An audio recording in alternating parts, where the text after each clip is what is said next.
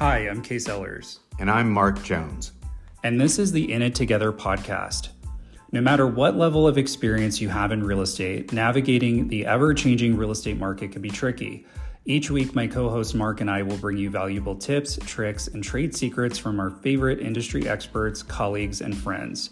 Sit back and relax because we're about to get started. But most of all, I hope you realize that no matter how complicated the real estate industry can be, you're going to walk away knowing we're in it together.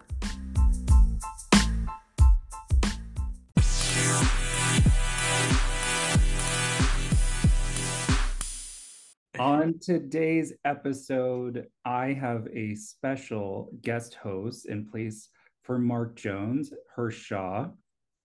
And today we are going to be discussing TikTok and how it would really affect the businesses of real estate professionals. How's it going, Hersh? Hey, Kase, how are you? I thought this would be a great topic to discuss as well because there's a lot of things going on, and I'm curious on your take and what the other agents out there are thinking about.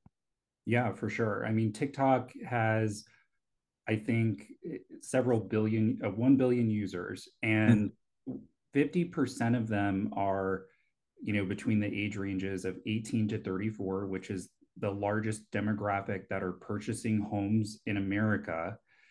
And a lot of the legislature that they're trying to push really would be forcing the platform to be banned or at least very limited to what it is now in the US.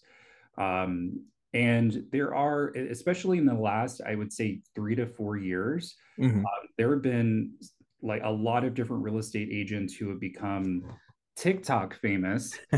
And it's definitely been an interesting trend to watch. Now, Hersh, like in your business, I mean, you've been definitely doing a lot more social media, and I love your videos and what you've been doing. What platform are you seeing the most engagement on for yourself? Instagram still is the most engagement friendly platform for me because that's where I have been. I created TikTok a couple months ago and didn't really post anything on there, and then started posting the same videos everywhere. So Facebook Reels, Instagram Reels, and TikTok.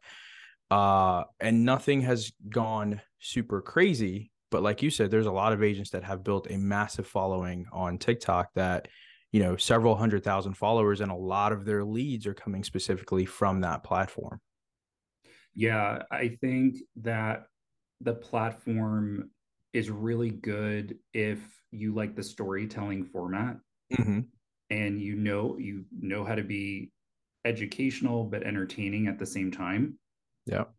But the problem that I have with a lot of these platforms, specifically TikTok, is what a lot of people don't realize is that you can pay to heavily increase the traffic on your posts.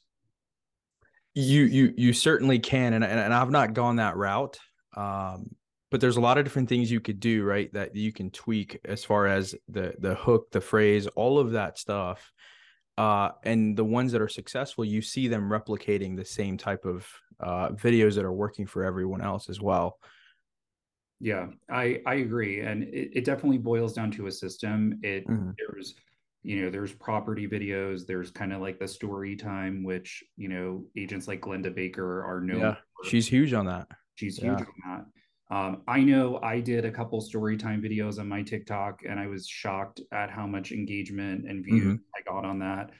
I did a video that was actually really silly, and it was about how to properly close and open your blinds.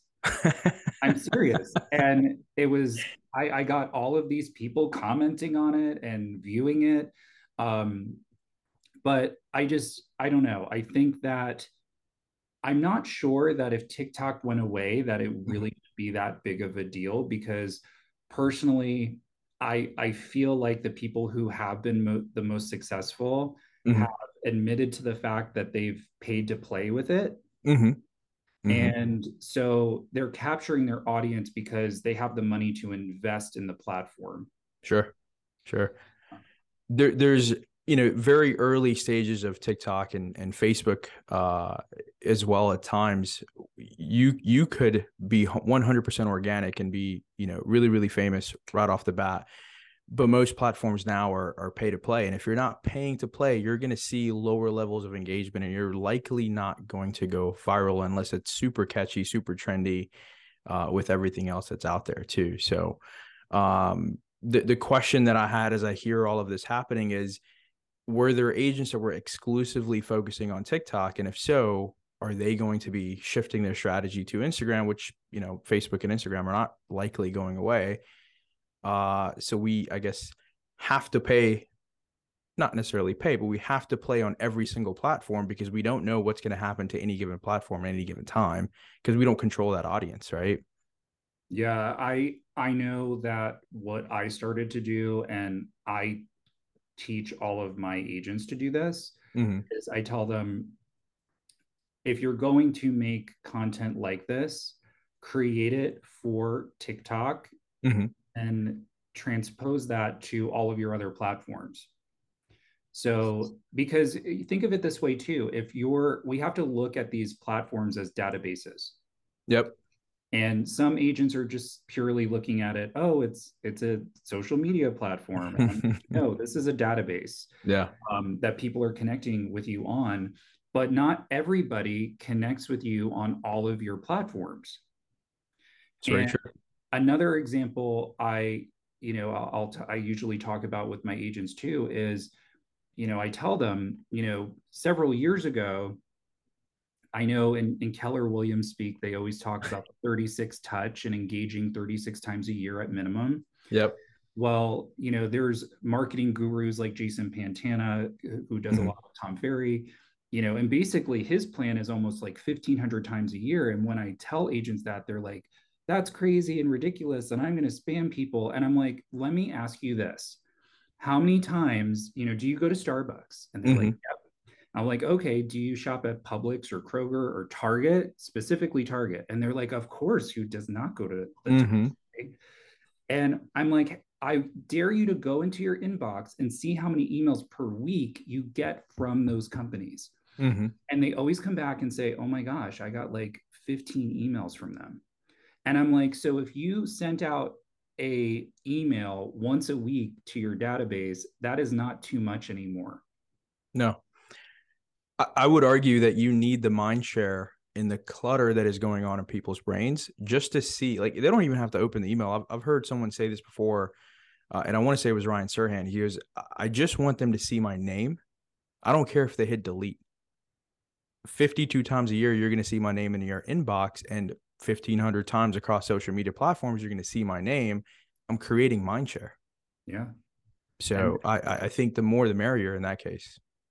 yeah. And so that's why I tell people, when they're creating for social media, do it in such a way that you could put it on all of the platforms, because if someone watched it on another platform, they're just not going to look at it. Right. Mm-hmm.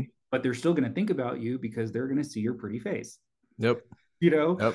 So it's just one of those things where I think that, I would love to ask someone who has some big TikTok audience, like what their thoughts are. Sure. But I agree with you. I feel like if you're doing well on one platform, it's just a matter of transitioning over, because I don't think that there's that much of a difference between the content that people want from TikTok Mm-hmm. versus um, Instagram Reels, especially in real estate. Yeah. I would agree. I think storytelling right now is huge. And I think that the property walkthrough stuff is huge. So if you're doing a mixture of both, you're likely going to get some traffic, Yeah, especially over time. If one of your videos does really well, it's just out there to play forever, right?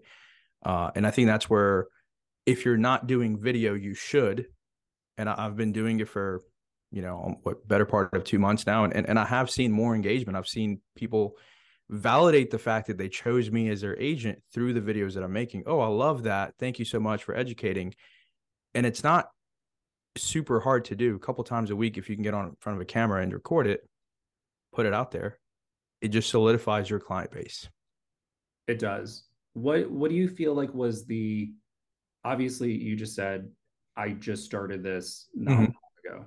Mm-hmm. What do you think was your biggest mental hurdle over getting in front of the camera and starting to do it?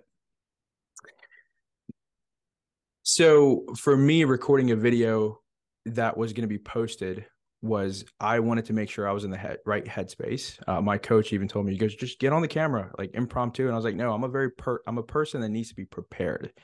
So I would have topics that I want to talk about. Boom, boom, boom. I'd cover it. And then I just want to be the only one in the office that is recording the video. And then you get to see it when the video is actually produced. So for me, it was the edited format that I needed to get across versus just the story-like format that most people were doing. I had to say, okay, I'm going to start with the prepared way, but then I'll graduate towards the impromptu out in the parking lot. Hey, I'll just want to record a quick video. So it was getting over that, thought process of being prepared to have the topics ready to go. But I applaud you because most people start the opposite way, Mm-hmm. because when they start going that route of being too prepared, Right. end up not executing. Right. So I applaud you for Thank going you. and creating, knowing what your content was going to be and then Mm-hmm. creating a plan to execute it. And if someone else were going to replicate that and add that as a pillar into their Mm-hmm. business, like what advice would you give them, especially if, let's say, people do get banned on TikTok. Sure. um, they're going to Instagram now and they're like, I got to be serious about this. How would you tell them to start that system? Sure. So I'll speak from my experience of what I did, and I started with a Google Doc, and I literally just started typing questions that would come to mind, and my goal was to get to 100 questions that either people may know but they may not know enough about, or people had zero idea, right? And it's literally anything that comes to mind. Your goal is really just to get to 100 questions. You then take those questions and you start making content around that. 5 to 6 questions per week is your goal, so that we have one video per week, at least on a working day. And that's what I've done. Every week I'll pick 5 things that I want to talk about, and then I come in here, I record it, and I would say at this point 30 minutes to an hour. My VA will edit it so that way there's no bloopers and things like that in there, and then it goes out. It's become so simple, yet I used to use the room so no one could hear me because it's soundproof, and I've gotten away from that now. I don't mind. Like, I saw you yesterday in the office where I was like, oh, I don't really care. I'm just going to keep recording. I'm going to do my thing. But it took about a month to 2 months to get to that point. So don't think that it's going to happen overnight. Just get comfortable with being uncomfortable is what I would say, because whatever you record is going to be out in the world forever. But again, know that it only goes out to the world when you post it. So if you just need a few practice sessions to get in front of a camera, then just do it. Record yourself doing any random thing that you would normally do. Create a video training library if that's what it takes to get you comfortable. And then when you hit post, that's when it goes. Yeah, I had to have a conversation with Mark because I know he was a little hesitant to start doing. He was starting to overthink it, Mm-hmm. and Mm-hmm. and I think that's what we all do. And so I'm a trained TV host, and Mm-hmm. I've had to go through like various different training. And here's the thing though, is I've always been comfortable in front of a camera. I grew up in Mm-hmm. front of a camera, Right. and so but I know that's not everyone's experience. And Mm-hmm. a lot of my coaches always said to me that if you are trying to help an audience and you're there representing them, you Mm-hmm. have to get out of your head, because otherwise, if you're not, you're being selfish. And when Marky Costello from Los Angeles at How to Become a Host taught me that, Mm-hmm. and when she said that to me, I just was like, oh, you're right, because I'm worried too much about how I look and how I sound and what I'm saying versus paying attention to what I need to say, because my audience is relying on me to say it for them, Yeah. right? So I tell people, get out of your head, think of the people that you're there to serve. Uh, Mm-hmm. and I love the system that you created, but also like starting with doing like just Instagram stories is a good way just to get comfortable, Sure. because then when you actually have a setup and you're doing it in more of a controlled environment, Mm-hmm. then it comes out even better, in my opinion. Yeah. Yeah. But yeah, I think that it's going to be interesting to see what really ends up happening with TikTok and legislature. I mean, I know they're really grilling the CEOs of the company. Like Mm-hmm. I saw a very small clip for like it was like 5 seconds long, and they were going into asking questions as deep as, can this control and have access to someone's personal Wi-Fi? Mm-hmm. And they basically said yes. So I was like, Wow. wow. I was like, I'm sure that other programs probably have Sure. similar access, but it's crazy to think about that, when you think you're just innocently, putting this app and being entertained by fun videos, and then the Yep. reality is we're exposing ourselves so much more than we realize. Yeah. Yeah. And it's a data privacy issue, which is with internet, there always is, right? But TikTok recently put out a 4-page ad in the New York Times as well that said, hey, we take data privacy seriously, just to try to educate people that they are doing what they're supposed to. But the question is, are they too popular to ban? With a billion users across the globe, a large percentage of them in the US, is it too big to ban, or can the government do something about it? We don't really know. I think my words of encouragement to anybody is make sure you're on every platform, because you don't know what's going to happen. Yeah. And I would be interested to see, because I don't think we've ever had a platform, like you said, that large ever been banned in the US Mm-hmm. before. Mm-hmm. If I'm not mistaken, TikTok is banned in Russia, right? I'm not sure about Russia. I know it is banned in India. Okay. Yeah, so there is at least one large country that has successful. I don't know if it's successful, but it successfully banned it, right? Um, we'll see if that happens here. Now, did they ban it because of the security risks, or did the Indian government just say, we just don't Pretty like much, yeah. videos? I mean, that was the major motivation behind it. And I'm sure there was other political things that kind of contributed to that. But India and China are neighbors, and so it's like, hey, we don't really want you to have access to everything. Um, and it's been banned for quite some time now. Wow. Yeah, yeah. Interesting. Before it was as big as it is now. I mean, it's the number one downloaded app like across the platform. So it's like, okay, it is too big. Well, it's a big deal when your parents are sending you TikToks. Like it's one thing, I would expect like my little cousin or niece or nephew to be on it, right? Yep. But I knew that we had a problem on our hands when my Mm-hmm. dad, who's like pushing 70, is Yeah. sending me TikToks and all these videos. And I'm like, what is going on? Yep. My Like, father-in-law sends them to me too. And I'm like, I might have, and vast majority of times I've already seen it, you know. But he'll send me stuff and I'm like, oh, you're on TikTok right now. That's cool. so I personally don't want it to go away, but I'm not I don't really use it that much. I mean, Mm-hmm. um, my social media game has been really obscure the past couple years, Mm-hmm. which I need to fix that. But I've been working on 2 podcasts and all Mm-hmm. this other content. So yeah, I guess it'll be really interesting to see what ends up happening. Yeah. You said something that made me think, and this is kind of the way that I wanted to go, because I've been a consumer and I've just started being a contributor, right? To whatever platform, name the platform there. So now as we create the content, we're contributing to the content, which doesn't give you a whole lot of time to consume the content. So which is great. Like that's the space you need to be in as a business owner, as an agent, if you're going to be successful at it. Spending 4 hours a day on TikTok isn't really productive. Yeah.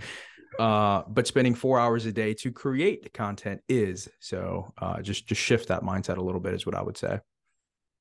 I think that's super fair. And I didn't think of it that way either. I just was like, oh, me spending time on social media, regardless how I'm doing it, it Mm-hmm. feels like a time suck. But Mm-hmm. you're right. If you're doing it in a way where you're putting stuff out and putting stuff out, Yeah. then that's a benefit to your business, and it's a different way of engaging. So Yeah. And it goes back to what you were saying, right? You're not being selfish. You're educating people based on the information that you have out there, yeah, which is huge. huge. Well, thanks, Hersh. I really appreciate you filling in for Mark. That is all for us today. We hope you enjoyed our segment. Please don't forget to like and rate our podcast on your preferred podcast platform, because the more ratings we get, the more we can naturally build our audience with cool people like yourself. I'm Kase Ellers, And I'm Hersh Shah, filling in for Mark Jones. and we're in it together.